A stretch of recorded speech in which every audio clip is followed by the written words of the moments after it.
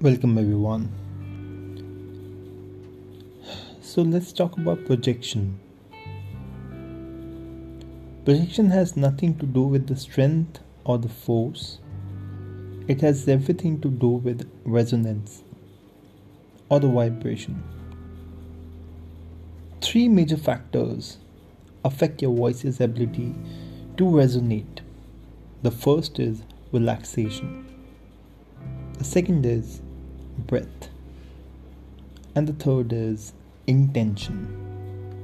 Let's talk about them. Let me start with relaxation. If you want to project, focus on relaxation. The difference in your sound when your body is tense or free or relaxed is the difference between clinking a wine glass held by its bowl, more like a clanking sound, and the difference when you hold it by its stem, which has a very beautiful clear ring.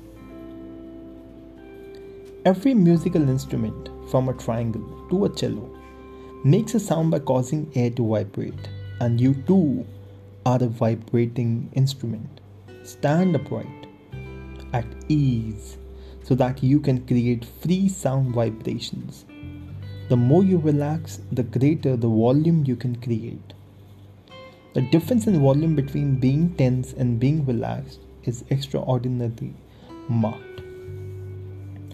When you feel relaxed and ready, plant your feet firmly. Keep your knees soft and hum on a comfortable note. Picture the sound waves echoing from you in all directions, like a light bulb spreading light to every corner of a room. Continue to breathe and hum, and focus in turn on each of the directions taken by the sound waves. Sense the sound coming out from your back. With your next out breath, feel the sound spreading out sideways from you. Sense the sound radiating forwards from your chest in a wide arc. Then feel the sound waves move out in all directions at the same time.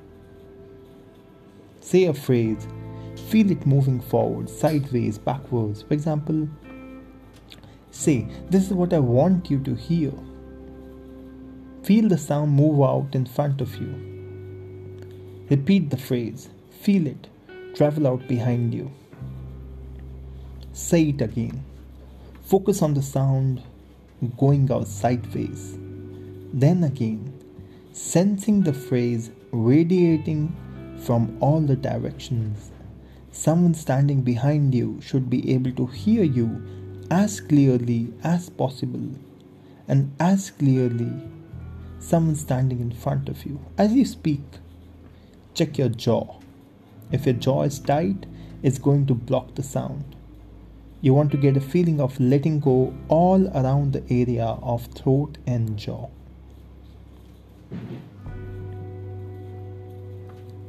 Now let's come to the second part, which is the breath. When you walk up a hill, think of the moment when you come over the summit and you are greeted by a fresh flow of air and a distant view. At that moment, you naturally take a nice full breath to absorb both fresh air and fine view. That's the kind of breath you want for your voice to carry. Imagine yourself at the top of the hill and take that wonderful clear breath now.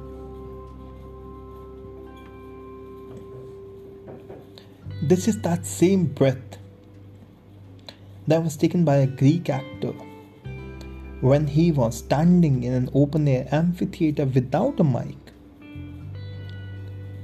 or an amplifying device 2000 years ago.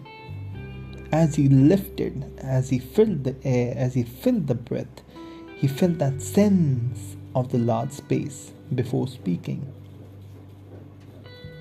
Because he knew and he was aware he has to project his voice in such a manner that can be carried to the farthest row far above him. If you imagine yourself as that Greek actor, standing confidently with great presence, do the following. Hold up your hand in front of you. Let the palm face your face. Breathe normally and speak in a natural voice to your hand. Say something simple such as, "Hello, hand." That's easy. Now look at an object just in front of you and with a medium breath and speak to the object. Suppose you look at a window. You just look at the window and you say, "Hello, window." Note the slight increase in energy, the slightly bigger breath, and the stronger intention to be heard that you need to cross the larger space. Now look out of the window to a far point of the external landscape. Feel that there's a hill or there's the horizon, and you say, "How are you, hill? How are you, horizon?" Note how you feel larger and wider as you take in breath and notice the increase in your energy and intention to cross the wide space. Just before you release the sound, imagine yawning. Don't actually yawn, but merely think about it, because yawning always opens your throat naturally to release the sound. Imagine you're yawning and your throat will also start imagining it.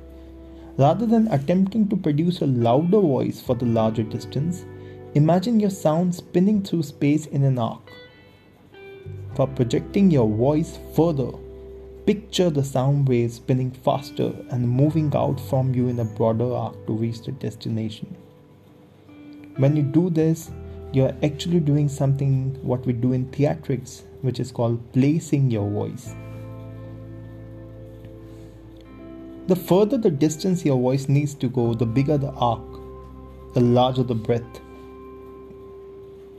For long distances, imagine throwing your voice, letting it go.